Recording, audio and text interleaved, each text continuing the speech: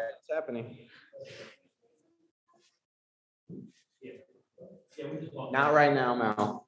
I keep getting notifications we ran out of storage. All right. This week we are going to be mainly reviewing one of the readings. So the reading called Credit and Faith by Philip Goodchild is going to be mainly what we're taking a look at in the class. But that is almost like a commentary on the gospel passage for today's service as well. And so I thought we might start off a little bit different and just open up with a time of silence. I'm going to read the gospel passage and then we'll pray to start. That way we have kind of a reference point because it'll be more like a deep dive on this passage than just something more philosophical, although there are elements of that, of course, in what we'll be doing. So let's take a moment just to breathe together and be silent, and then I will read the passage to us and we'll pray.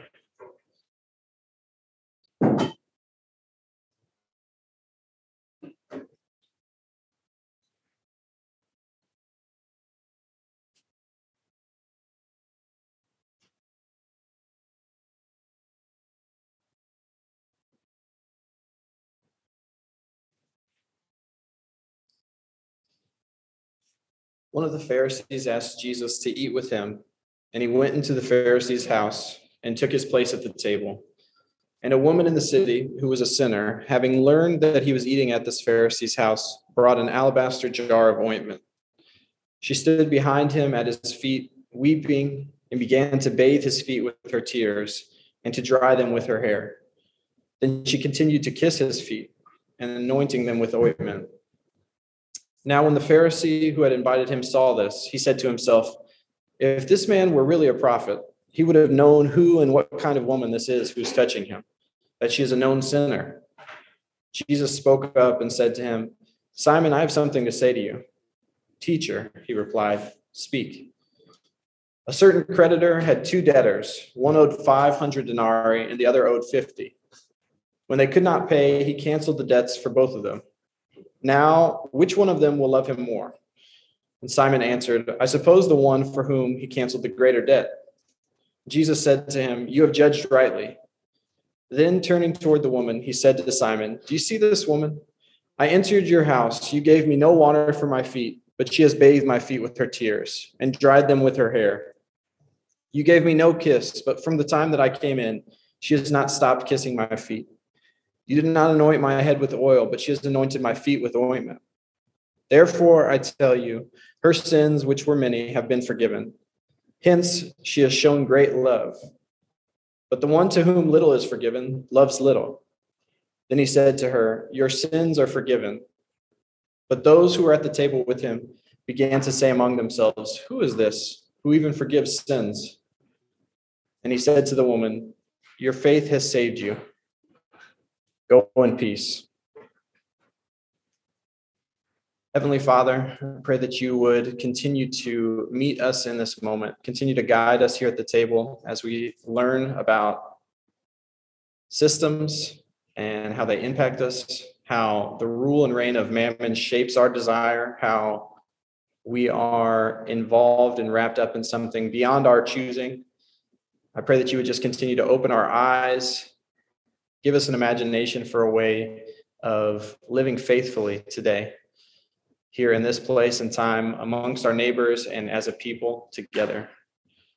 In the name of the Father, the Son, and the Holy Spirit. Amen. Amen. Amen. There is a lot going on in this passage. I'm going to save some of the good stuff for the sermon. I'm going to try to. But what we see at the beginning of this, when Simon is inviting Jesus to come and dine with him at his house, it's not just a simple invitation to just come and have coffee and cake. It's an extravagant hospitality game. So Goodchild kind of enumerates the ways and the work that kind of thing could do in that culture. One of the things that it does is it diffuses any potential threat that the person might offer. And so, Simon sees Jesus as this up and coming rabbi who's starting to gain popularity and gain a following. And so is he a threat? Is he an ally? I don't know who he is. I'm going to have him come to my house. It's not necessarily just coming from this genuine place of like, oh, I want to be with him. Let's just commune together around the table. Another thing that this hospitality game can do is it can demonstrate one's status through their means and their resources. You know, if you come over and there's this elaborate dinner party, part of what's happening, or part of what can be happening, is you have now come to my home turf. I have like a home field advantage here, right? And you get to be impressed by the things that I've got going on. Simon in this story is outdone in this game of competitive hospitality by a woman of rude manners and of doubtful character. So even though this hosting was a type of power move, Simon is a very important figure. He's, you know, like kind of towing the line of like a political figure, also a religious leader. And so he's got very important things that he's concerned about. He sees Jesus as also being this important figure. And so it's important people gathering around a meal to talk about important things. It's all very, very important.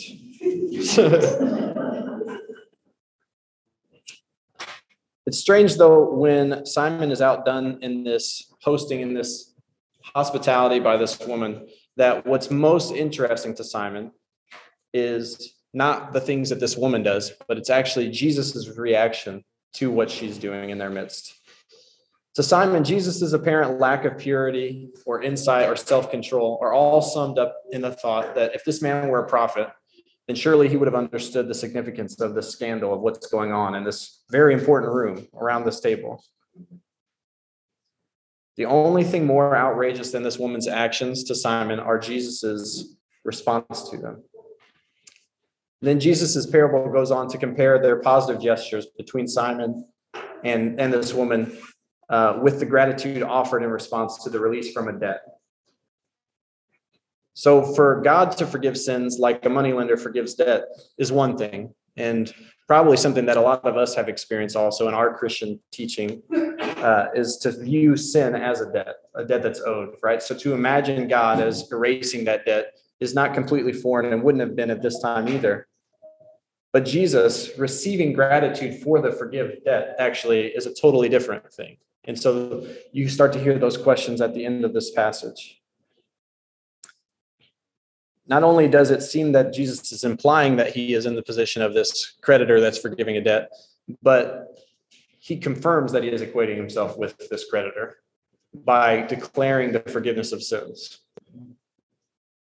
So for us, especially as we've been learning more about mammon, the way that it works on our imagination and our desires, the way that we interact in the world, this story exemplifies the consequences of replacing a Jewish legal framework where obligations are differentiated, they're qualified, and they're specific, with an economic framework, which is what we have come to kind of inherit because of so many reasons. Matt did a great job of laying this out in week one.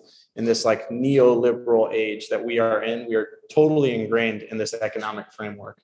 We're all very good capitalists in here, right? Or have been told our whole lives that we ought to be.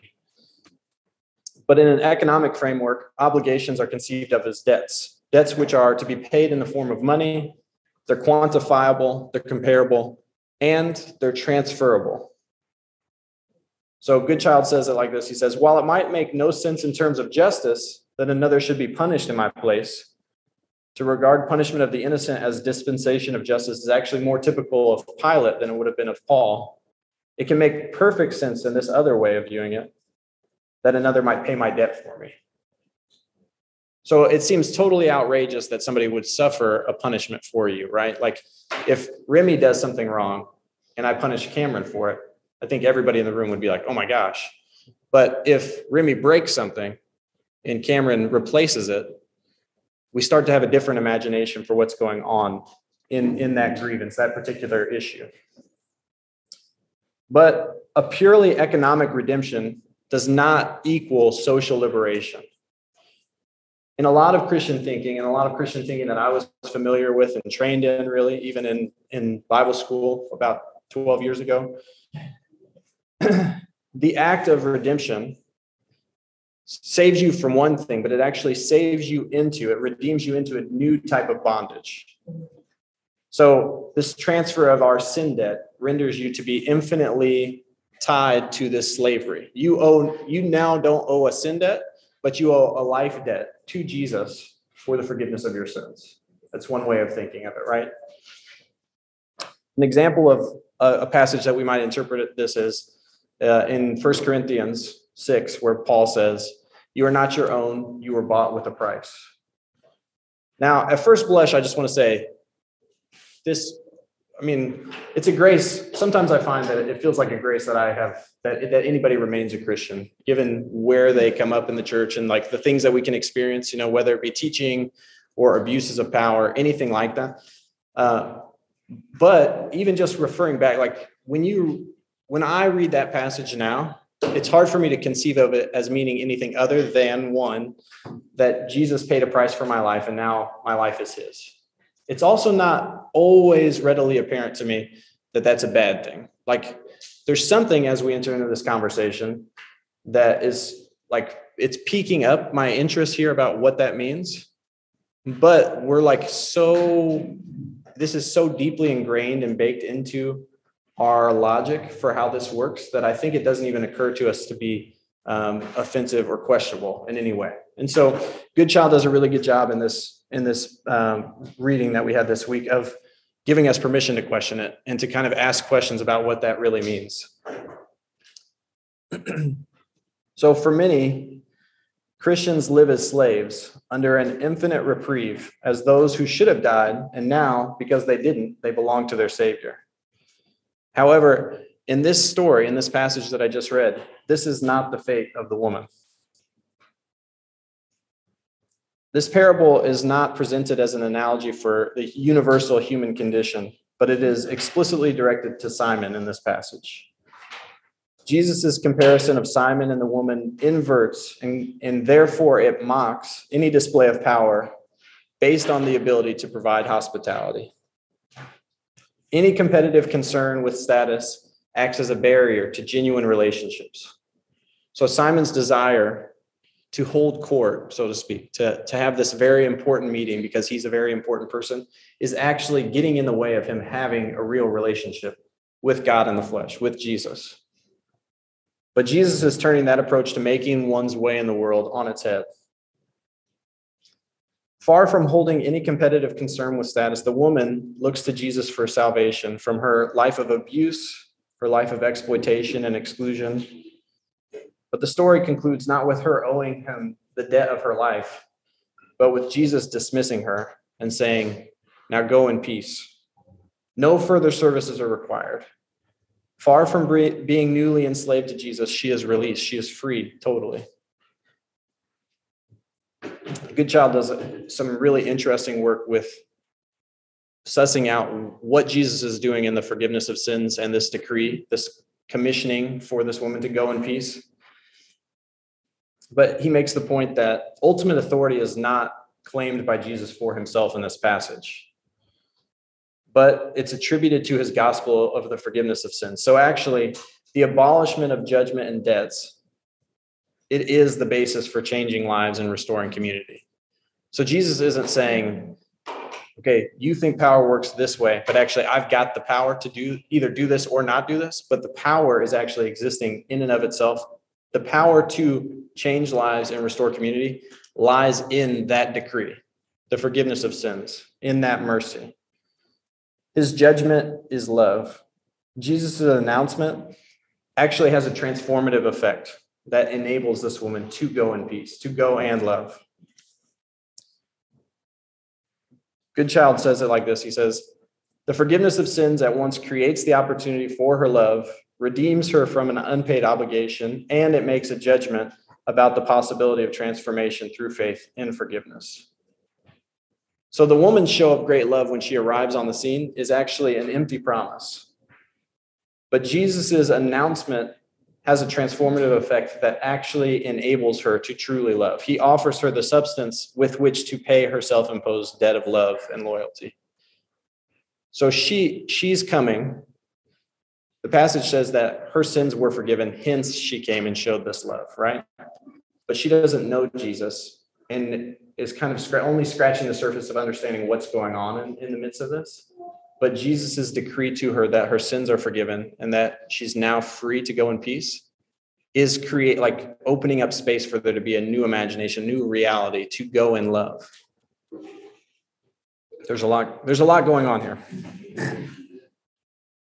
This kind of reminds me of in Les Mis, where Jean Valjean is released from prison after years and years, and he stays with a bishop.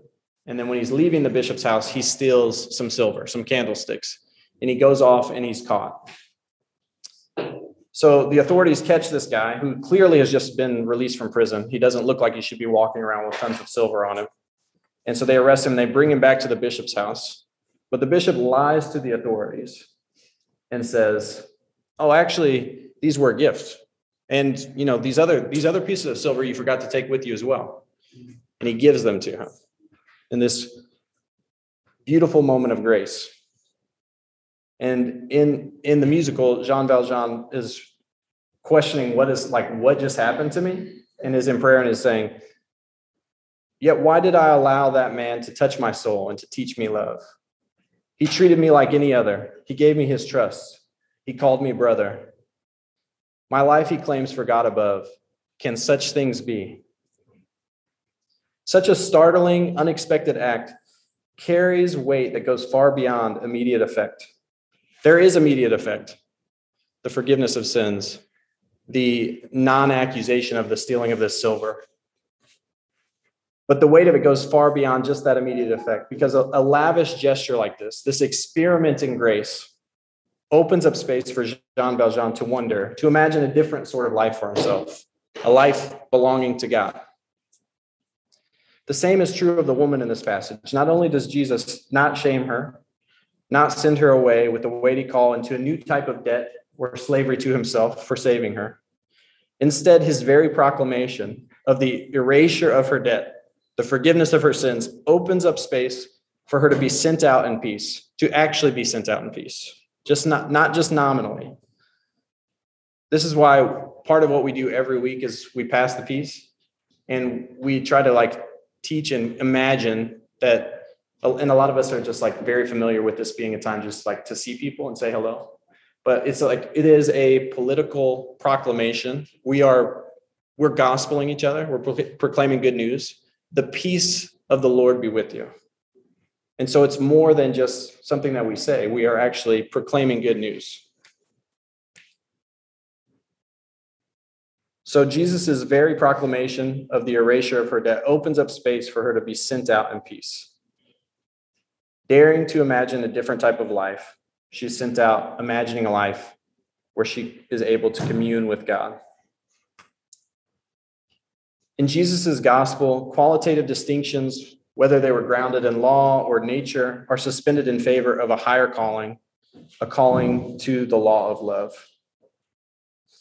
With this imagination for what's going on in this passage, this non-legalistic framework for the forgiveness of sins, or this transference of debt from now you don't owe a sin debt, but you owe a debt of your life to Jesus. If we're holding that in our hearts, we can see in other parts of Scripture how this is being spelled out. It's continued to be a part of Christian teaching. So in 1 Corinthians 1, Paul says, this is a stumbling block to the Jews and foolishness to Gentiles, but those who are called, both Jews and Greeks, Christ is the power of God and the wisdom of God. So there's a totally different logic at work here. It's not just, this is the logic, from B to Z, you just had A wrong. It's not the same logic at work with just a different capstone. It is a totally different logic. It's a different DNA. I think this is what it means to be reborn, because you can't change something's DNA. But when you change the entire framework for its existence and its whole imagination for living, that thing's DNA, its core convictions and the way that it goes throughout the world is changing. And I think that is what this Christian life is all about. Romans 13:8 says, owe no one anything except to love one another.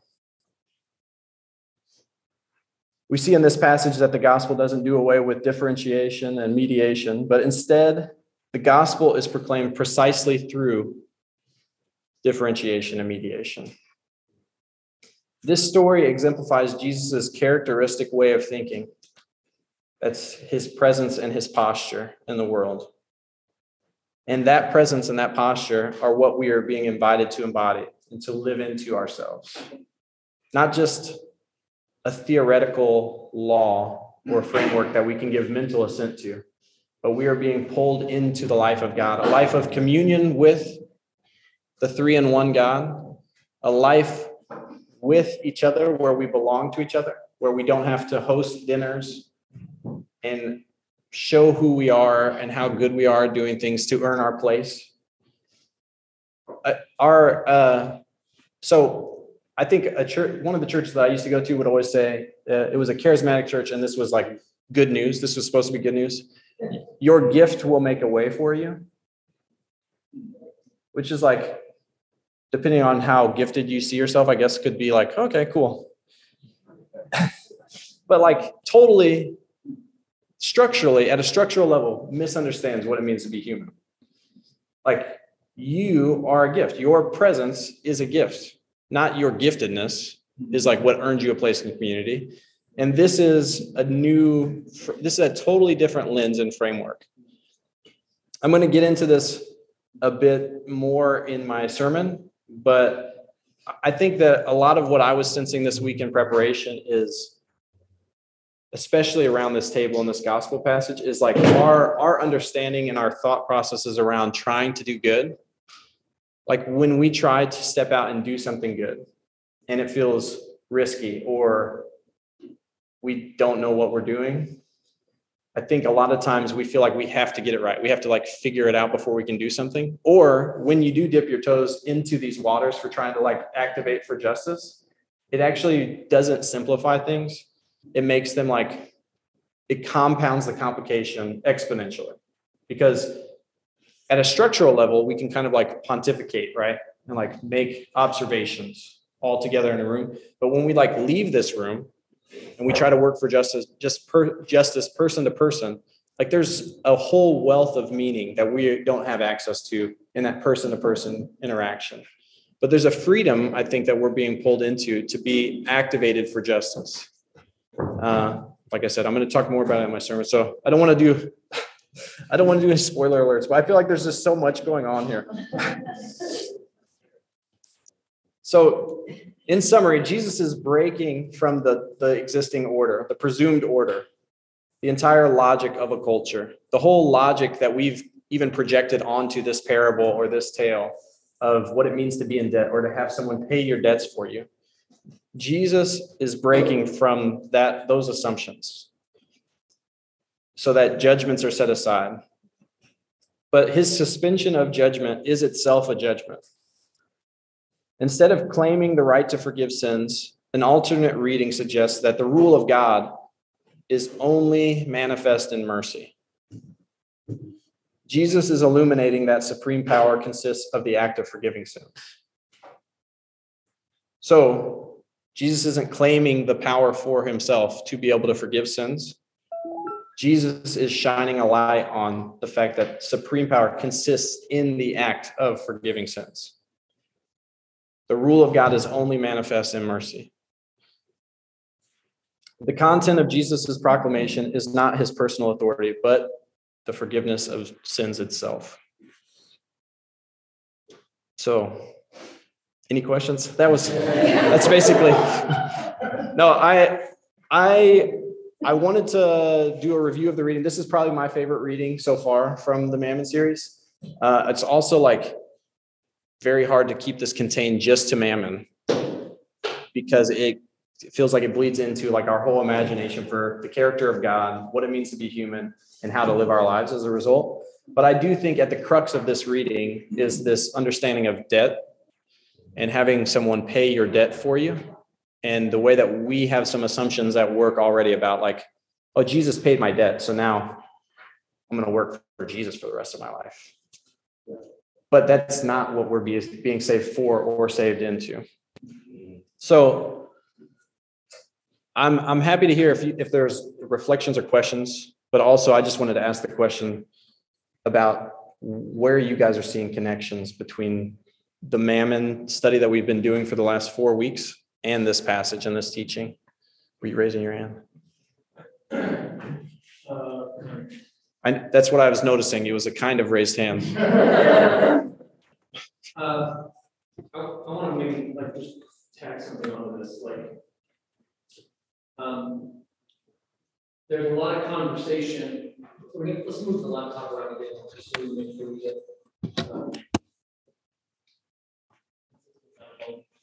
Here, I'll grab it and then I'll throw it back to you. There's a lot of conversation about systemic sin or structural sin in our world today, and some debate about whether it exists and how it exists, et cetera. And I want to just point out that meals were systems. The meal was a system. It had a coherent logic. It did work. Everybody agreed upon it. There were customs. There were conventions. It had its own language, its own liturgy that everybody just assumed as they came, right? And that system was a way of accruing and accrediting social capital. It was a way of making deals where the person who hosted the meal, maybe the top of the food chain, would give gifts to people underneath, and those people who gave gifts would receive them with thanksgiving, and then they would do things in return. And so there was this exchange. It's like a social economy would happen here. Okay, so I just want to point that out. Like when we talk about systems, we just mean things that function with humans that are bigger than any one human choosing to make that do that. So maybe we could talk about that if that's important. But then also what happens, every single meal Jesus is at, he is screwing with the system. Even the thing that we are told makes the religious leaders like the most mad, it isn't that he claims to be God. It's that he eats and drinks with sinners. You're doing meals wrong. You're screwing with the system. Right? So I just want to point that out because I don't think that I come to the scriptures seeing systems and noticing what they do. Mm-hmm. But this is definitely an instance of that. And we can say more about how Jesus screwed with the system, but I just wanted to name that. Kind of along those lines, and I swallowed an amplifier when I was leaving, so I can just be loud.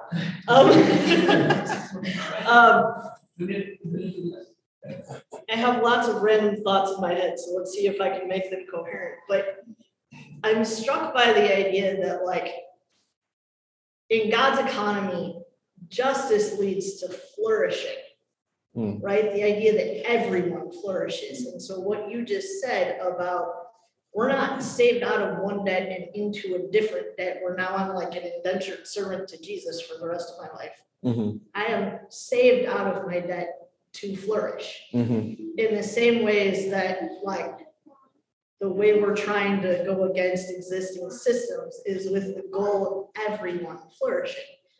So where, like, a poor person in Jesus's time might have paid off their taxes only to just be, like, unable to feed themselves. And this is where my logic gets a little stuck. But the whole idea is that ultimately his goal is for everyone to flourish. Mm-hmm. And I don't know, that just keeps running through my head as we're talking about all this. But it's not just money economically. Yeah, right. It's right. Like in every aspect of our lives. Yeah. I mean, I think whenever I'm like reading this type of passage, I still have to do like active work to not be thinking about God and life on this, like, as if it's all about this cosmic scorecard, just like tallying up, and like God's trying to like get all these X's off, so that then we can be right. But he's actually saving us for the life that, like, what creation is for and why we exist is not to not break rules. God didn't create so that we can learn to not break rules, but to flourish. Yeah, to like really live. And part of what we're being saved to, I think, in this passage is being connected and interrelated to each other. And so I think that's part of what's going on with Jesus messing with those systems about who can be around the table. These tables were doing active work to stratify community, right? Like, just so we're clear, we got to know who can be here and who can't be here and who can sit where at the table. And Jesus is messing with all of that for the purpose of flourishing, not because he's like, you got it wrong, here's how to get it right. Sylvia.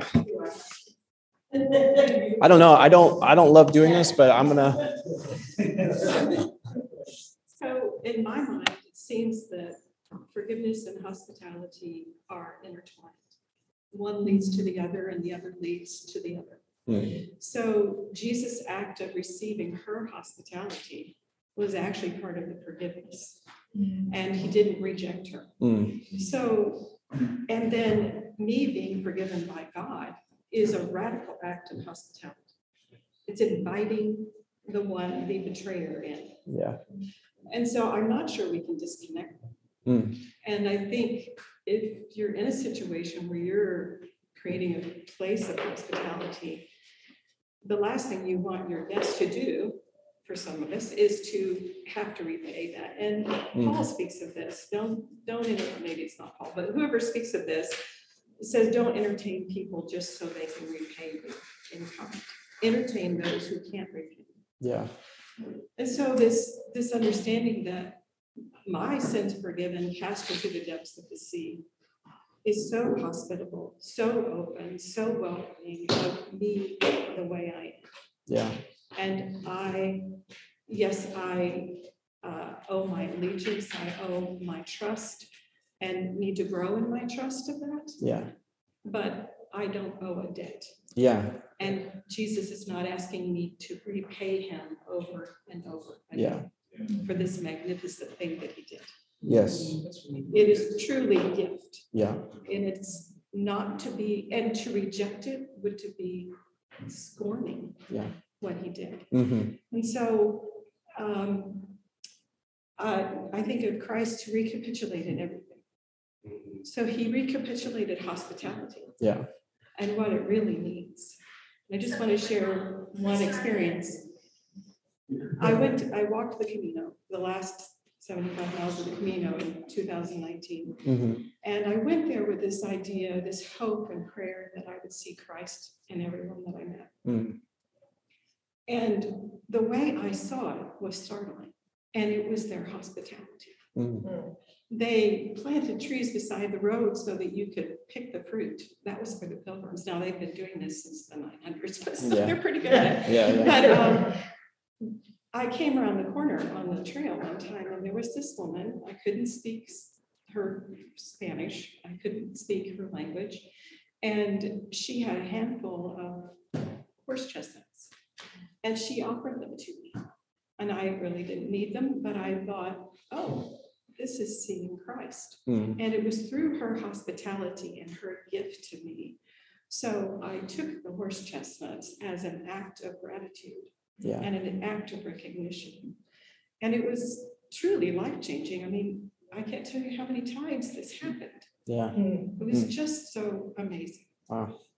So practicing radical hospitality. Yeah. Yeah, that's great. And I think that's great. There's like 10 things that I want to respond to in that. But one thing that you said that I was noticing in preparation for this, and also just as we're talking already, is I think that like baked into my body and my bone level beliefs about Christianity is this like fear of, like you said something about like being welcomed by Christ's hospitality just as you are, or something like that. And there's this thing that I've been like trained and coached and formed into that's like, oh yeah, so if everybody's just fine how they are, then why would they change, right? Like, is this a feel-good thing where nobody has to do anything anymore? Which that's like the fear, right? It's like this fear impulse of like, what are we losing? And if we can actually use the fear appropriately, then we'll behave better. I could go on and on about this, but I just want to say, like, the type of hospitality that you experience and that you're talking about and that we're talking about in this gospel passage is a type of hospitality that is transformative. It's not like, oh, good, I'm just fine where I'm at. Now I can never change and I can just feel better about where I'm at. Like, first of all, that doesn't really feel like it's resonant with the human experience at all. If you actually talk to people, like, I don't know a lot of people that are like, I'm great and I don't want anybody to challenge me. But the act of this hospitality, of being welcomed the way that you are, sends you out in a way that you can't be the same. It's what you said about Jean Valjean. Yes, yeah. Jean Valjean was so compelled by this radical act of hospitality. You took from me, and now it's yours. that he had no choice but change. Mhm. And it sent him into a struggle with who am I? Yeah. And I can't be the same person anymore. And that's how Christ is. Yeah. It's radical. Yeah. Amen. It's good. All right. Any other thoughts?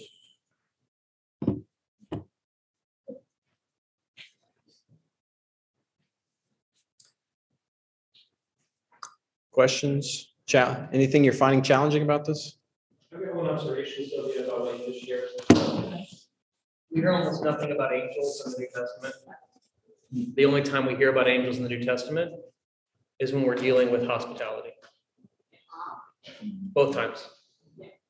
And there's something about, and then I want to say something else too. Last year, when Michael Gonzalez led us through that study on whiteness, he talked about one of the things that colonialism has robbed from us is the ability to join with.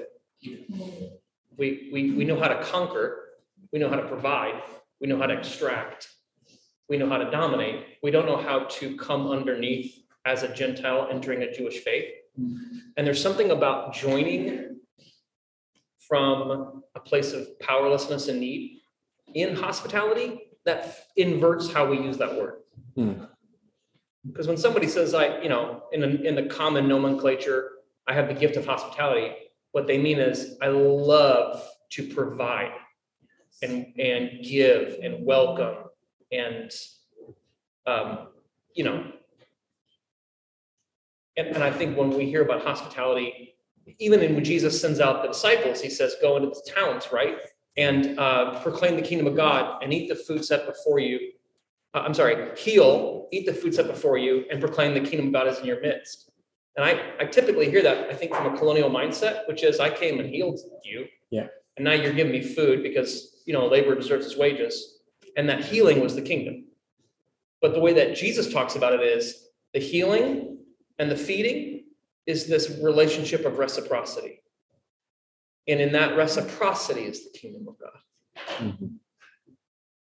And there's something about the divine encounter from a posture of joining, where we are receiving even as much as we're giving, that I feel like I'm just now beginning to see and desire.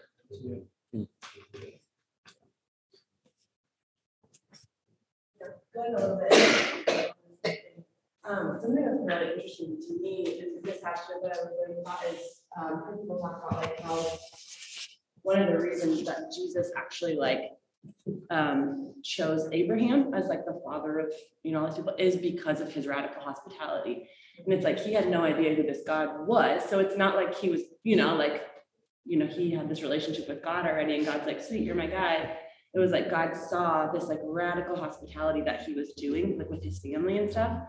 And then God was like, okay, you're my guy because of that radical hospitality. And then it was like that was passed on through the generations. And I think the thing that's like going back to this mammon conversation, the thing that I'm always bumping up against is this like just the scarcity mindset. Mm-hmm. And I think especially in like, in America and stuff, this idea of like, well, you can't give more than you have because that's not wise, or like you always have to make sure that you like have enough, or it's like buffer it out and give like a little bit, because that would be really unwise to give more. And it's like you see in the Bible time and time again, these people, it's like when the two angels come to Abraham and he tells Sarah to make bread, she makes, I forget the amount, but it's like an absurd amount of bread. Like 2 people could not eat this much bread. But it's just he goes above and beyond. They use all their resources to care for these people, and God will always provide. It's like we feel like we can't because then we won't have enough, instead of saying like, actually, what if we trusted that like we could give enough, and then God would always and other people would be giving enough back to us, and God would provide that enough.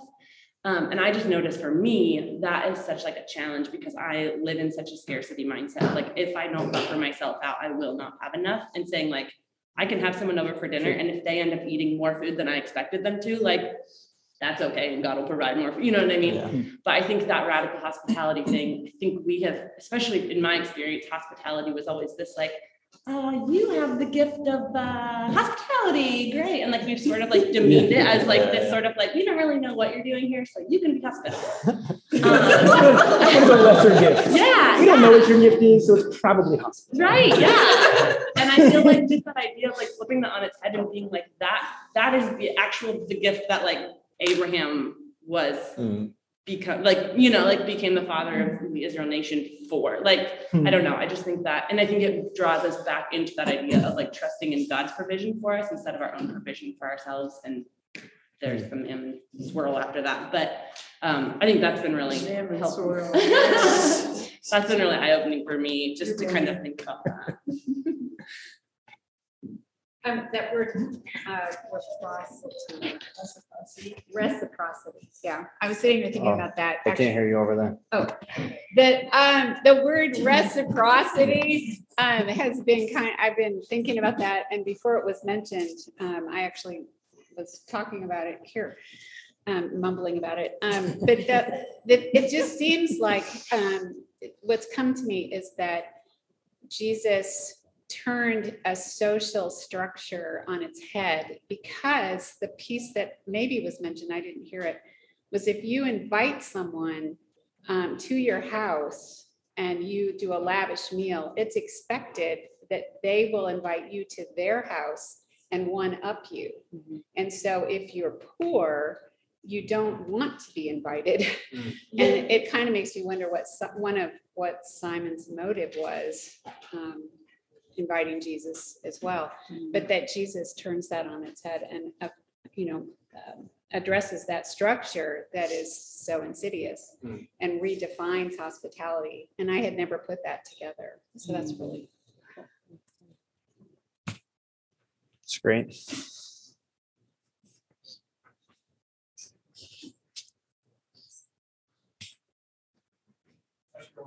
Sure. So Ben and I tried to talk about this in the book that we wrote, but there's some reckoning with power, I think, in this story that I don't quite know how to name. We tried to name it, but Jesus is doing two things at least. The first is he's inhabiting an established power structure that has its own way of working. And he redistributes power within that system. Does that make sense? So then he asks the guy Simon, if he can say something, and his teacher, teach. Well, what happens? Does Jesus teach?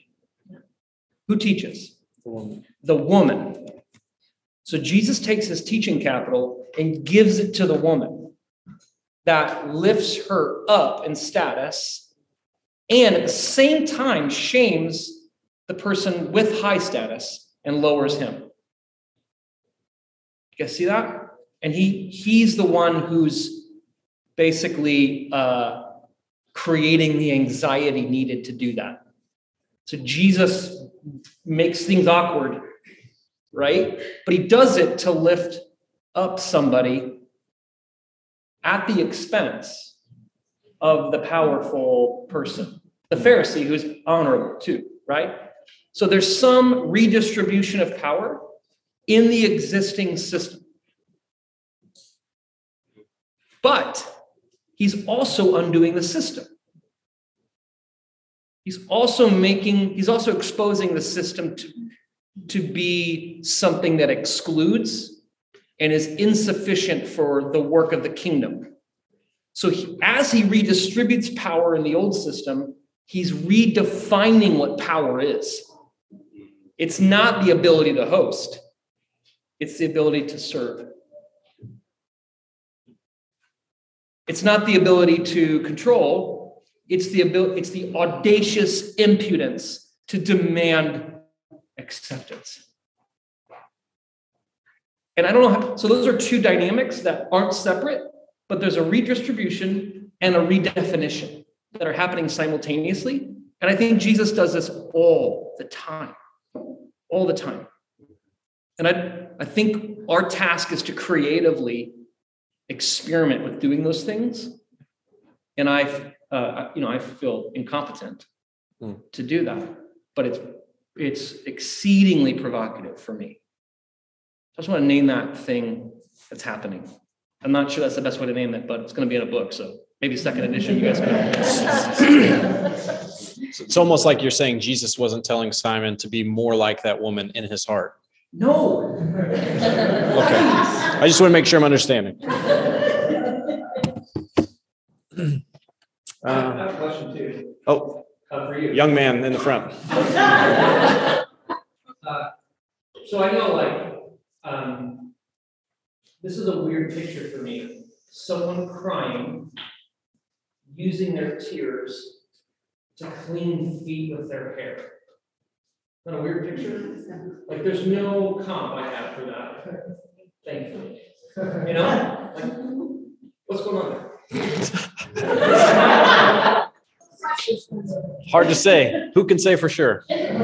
Should I keep the recording going? I mean, I'm going to talk about this in my sermon more. So I don't want to, I wanted to do that in church. It just feels safer to do it there. You can't get questions about it? Yes, there's no questions in it. It's a good point. Subconsciously, that's probably why. Yeah, I mean, I think I'll talk about it, but I'll talk about it in the sermon more. Like, we think of this woman as kind of like a little bit awkwardly crashing this party. And I think that's part of how we miss some of the depth of what's going on here. So most scholars think of her the way that she's described as being a prostitute, a known prostitute in the town coming. So it's not just that some woman who is like not that well behaved is coming. She is also like thought to be a sex worker. So she shows up at this very important dinner with these religious and political leaders as a sex worker. In the Bible, basically, anytime feet are mentioned, it usually has something to do with genitalia. So Saul went into the cave and covered his feet, presumably to relieve himself. Ruth uncovered Boaz's feet and they lay together. So there's different things that are going there, but usually feet is a euphemism for not feet, if you know what I mean. Can I add one to that? So that when Isaiah is in the temple and he sees the cherubim, has 6 wings, 2 he covered his eyes, 2 he covered his mouth, and with 2 he covered his feet. Scholars think that that's a euphemism for genitals. Like, feet are a euphemism all through the Old Testament in the Hebrew mind for genitals. It's like saying the weird thing without saying it. Yeah. Yeah, I used to have this thing in my family called angel eyes that we would plug into the TV. I think that's what it's called. And it would, anytime there was like a curse word or talk about sex, it would come up with subtitles. And whenever it would say the word sex, it would say hugs. So it'd be like, they're having hugs. And we're like, we know what they're saying. Anyways, think of feet as hugs in this situation. Not exactly. Okay. So yeah, before we get too far off the rails, not only that, so feet maybe is not just feet, which was already weird enough. I don't know what it means exactly, but it's weirder than we even thought. And this woman is not only washing Jesus's feet with her tears, but she's drying his feet with her hair, which culturally for her to have her hair down would have been also thought to be inappropriate. So I don't want to use my purity culture jokes all up in the class. This is part of writing.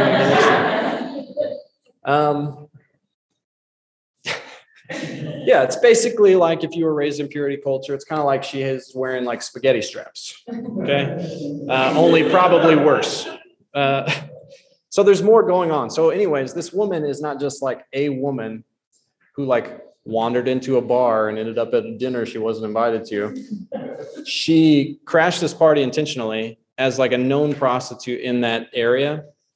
And whatever's going on in here, it's way more offensive than we read at first blush. Like, we think of it as weird, like she's washing his feet with her hair. Well, culturally, they would have washed their feet. So it's like, no, like it's way weirder. It's not just like culturally it's odd to us. It's like intentionally provocative. It gets the people going. Wait, so later, Jesus says to Simon, you didn't wash my feet. Mm-hmm. And he's referring to feet because they wear sandals when you come to a party, get your feet washed, as a normal cultural thing. So in that case, he's referring to what she's doing. And then he says, something. I mean, I don't mean to insinuate that it's anything else, because then we'd have a whole lot of other questions. No, it's just, even if, let's just say it's definitely just feet washing. Let's just say that, because I don't know for sure, but it's probably that. I think the picture that I would like to paint, if I could paint one, would be that like, she's not just like, oh, I don't have a towel, let me like use my hair to dry his feet. I think that everybody at the table was like very uncomfortable. It's like, hey, there's like a known prostitute like rubbing Jesus's feet with her hair right now. And that would have been like way more than her just being like somebody that wasn't respected using like a washcloth instead of like the official foot towel. So I think the play on the intimacy though, right? Like both of these things are very intimate things. And so I think that's the provocative point on it, right? I would agree that it's probably feet in this situation, but the provocativeness of what she's doing mirrors the provocativeness of what a writer would use as a euphemism of engaging her in this way. And so for me, it just reiterates that like this is a big deal, what she's doing. Like, yeah. And it was scandalous for a woman to have her hair down in public, because you put your hair down as a demonstration of your sensuality. And it was culturally reserved for like marriage. So not only is her hair down, it's down in public, and she's using her hair to touch a man that's not her husband. There's just kind of an accumulation of scandal. So to me, it's important to feel that, because it's even more audacious what Jesus does on her behalf. Right? It's even more audacious what he does on her behalf. well, I think what's happening why I'm so nervous to talk about this, and also what's happening in the room, I think is like, makes us a little uncomfortable to reckon with some of what maybe is happening here, you know? And I just think around that table, there was no question that everybody's like, okay, Jesus is definitely not following the Billy Graham rule, but what is going on between him and this woman? This is inappropriate, you know? I'm not saying Jesus was having sex with this woman at the table. I'm not saying that. Yeah. So I've always heard this talk about that these kind of gatherings were more a spectacle for the neighborhood, for the community, and she wouldn't have been the only one being crushing or observing from the outside. Is that not true? I don't know if that's true or not. I know the way that it's mentioned that she's there, I know she's not supposed to be there. So I definitely think that the dinner, it's my understanding of these meals is that it is a spectacle. I don't know if it was done in a way that was public, that people could be like, you know, like peering over shoulders to see the dinner, but people knew like, oh, Jesus is going to Simon's house tonight. And probably like all the top mucky mucks were like, yeah, I think I'm going to like move some things around and make sure I can get to this dinner. But for her to like just come up to the table for sure is a level beyond. So there could have been other people there observing potentially. I'm sure that there was like, I'm not sure. My assumption is that the table, let's say it's a 10-seater, there's probably like, you know, 15 or 20 people crammed in there because like people really needed to be at this meal, right? And there's probably even more people that are like there trying to participate in what's going on. But that's really all we know about this meal, I think.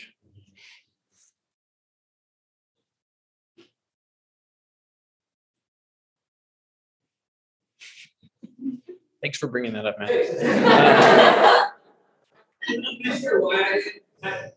Because you wanted to watch me up here do this? If you get too close to me, I'm going to make you feel really awkward. Only do it for the people I love. Now, I think this woman, like women in our day, paid the price for how men control their bodies. And I think it's important to name and notice how Jesus interacts with women, because think what he's doing here is powerful. Power. Notice there's no rebuke of her sexuality. None. None. There's no push your hair up and go home. None. And so Jesus sees how power works and consistently advocates for the powerless, the exploited, and the used in the presence of people who control the show. Without policing them, rebuking them, correcting them.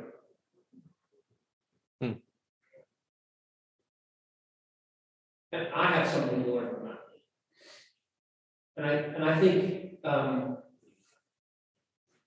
I don't feel comfortable imagining what other people, like somebody who feels connected to, for instance, her shame. I don't know what they have to learn from that.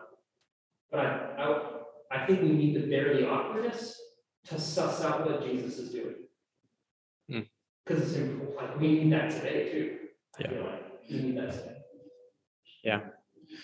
Yeah, for sure. I mean, even just, I joked about the Billy Graham rule, but I was like so steeped in that type of church culture that's like, it would be so weird for me to be out to lunch with a woman that's not my wife, that it would be inappropriate.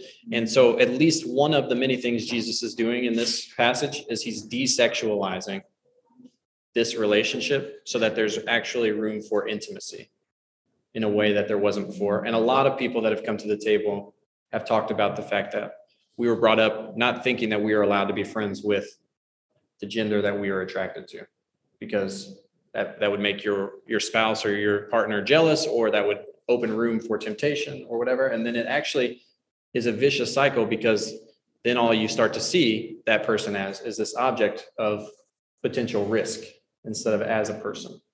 So there's probably at least a whole series about that to do, but